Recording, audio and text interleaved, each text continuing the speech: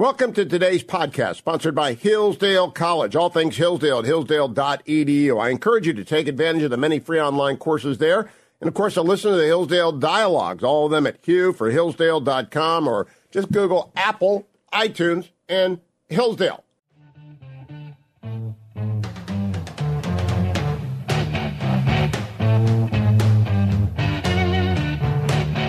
Welcome back, America. Senator Ron Johnson is the senator from Wisconsin. Good morning, Senator. Welcome back to the Hugh Hewitt Show.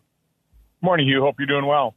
I am, and I hope you are as well. Senator, I want to begin with President Biden en route to India today and tomorrow. Do you think the president is up to this job physically? No. When Senator Grasso and I issued our report in September 2020, I said Joe Biden was unfit for office in a number of ways. Not only is he corrupt, part of the corrupt Biden crime family, but it was obvious in 2020 that he was declining both mentally and physically. And it's a big job. I mean, it's the most important job. It's the most rigorous job in the world, and he simply was not up to it in 2020, much less here in 2023.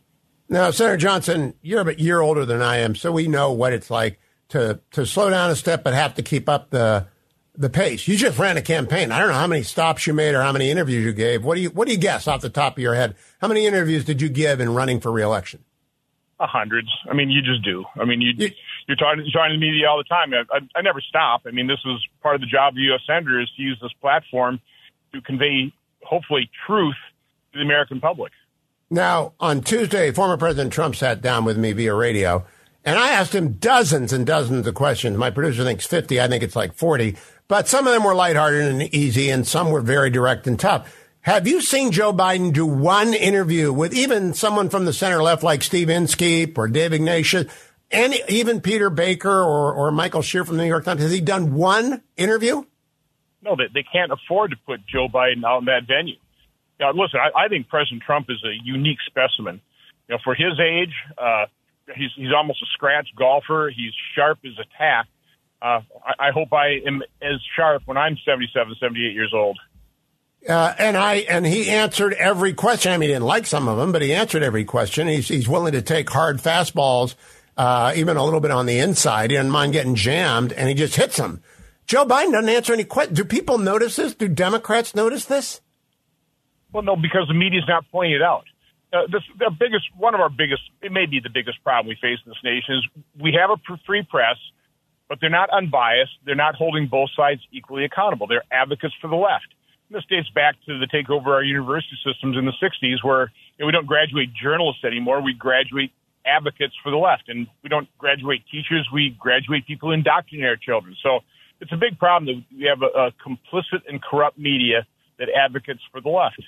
Now, I want to switch over to Hunter. And I don't talk much about Hunter because I'm waiting for the beginning of the evidence to develop in the course of hearings. And I know the media likes to say there is no evidence. Well, there is actually evidence about Hunter. We don't know much about the president yet. Do you think you can build that bridge from the ranking member and the minority member on the committee and the subcommittee? Can you get the bridge built from the NARA records? Well, first of all, I think the evidence has been overwhelming since Senator Grasso and I issued our report.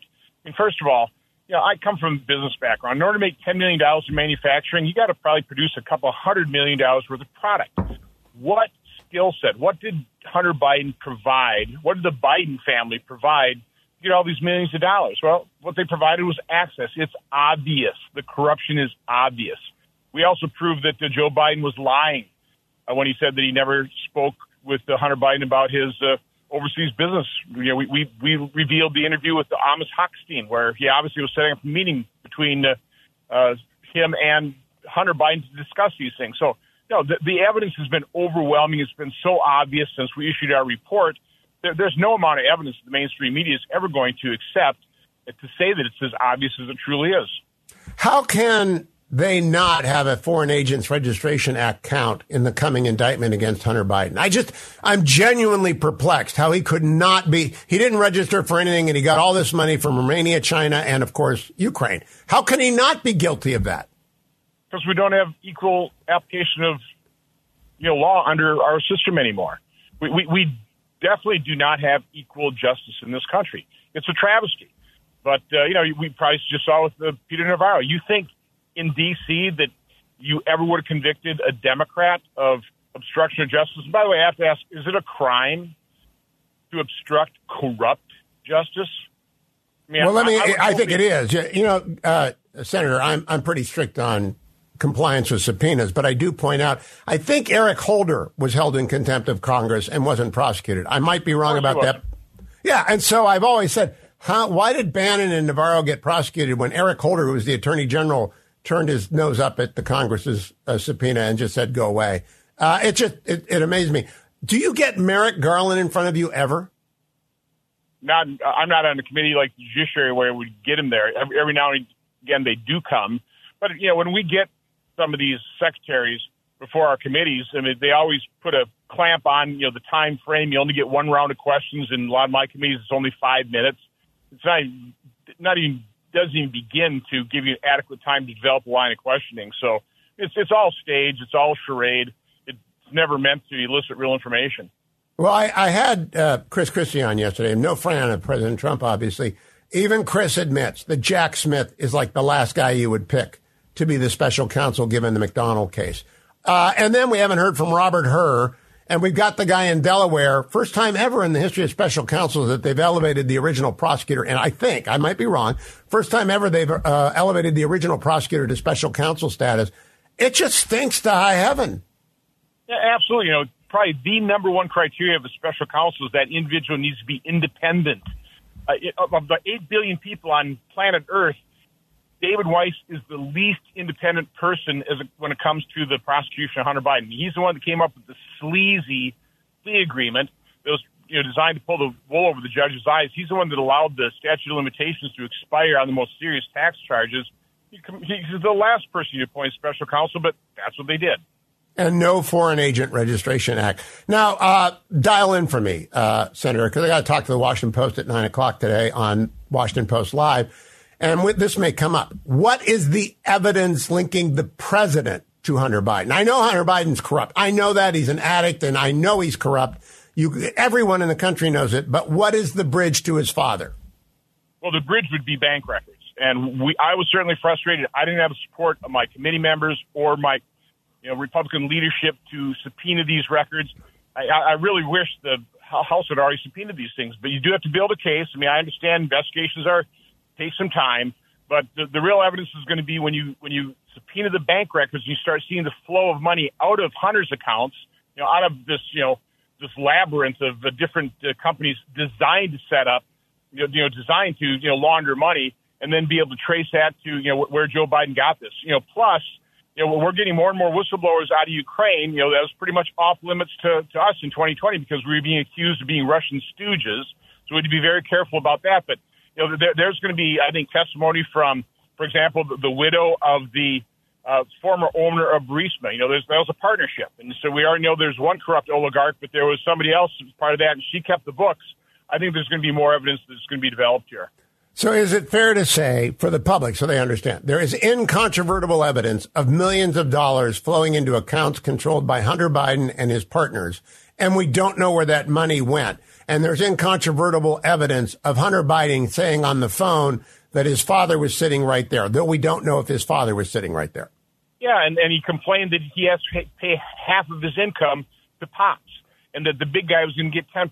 So there's all kinds of evidence, but you need the hard bank records, and we've got that in terms of inflow of money into, again, this labyrinth of companies designed for money laundering on Hunter. It's just we need to connect the dots and figure out where that money went. And remember, in that 1023, the witness was saying that it'll take 10 or 20 years to unravel the transfers. Hopefully we can do it a lot quicker than that. Now, Senator, very quickly, I want to switch to tech after I ask you, do you think President Trump will be the nominee? Sure seems that way right now. Can he run from behind a defendant's desk or after being convicted and on appeal? Because, the obstruction charge is pretty tough to beat. And I think the Manhattan charge is nonsense. And the Georgia case is too complex to ever get to a verdict by then. But Jack Smith looks like a zealot on a mission in D.C., and he can't get a fair trial in D.C. Do you think the former president get a fair trial in D.C.? No. Can't get it in Georgia, can't get it in New York. Again, they venue shop this stuff, right? If these are real crimes, they could have indicted these things 2 years ago. This is all political. It's all partisan. It's all meant to interfere in the 2024 election once again. So if he is convicted and on appeal, do you think he can still run and win? Well, other people have. You know, what was that one congressman who put $100,000 in his refrigerator and won re-election? No, but I don't think he was convicted at that point. Yeah, I know Eugene Debs ran for president when he was in jail. Okay, let me turn to big tech. What did you find out about Twitter collusion this week?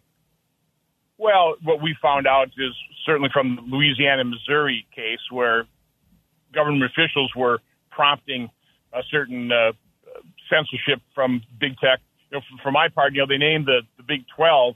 They don't name me, but, my charts, my information that I was providing is simply coming off of the CDC and FDA's websites. I mean, it was labeled misinformation. It was being censored. Radio talk show hosts who would put that up on their Twitter feeds were deplatformed because of it, or they were censored. So, I've experienced the censorship up front and personal. And the fact of the matter is, it was the federal health agencies. They were the purveyors and the spreaders of misinformation, where they labeled things that I was providing the truth as misinformation. I asked President Trump on Tuesday, why did he keep Dr. Fauci around? And he said a combination of his civil service, and I didn't listen to him anyway. Why do you think he kept him around?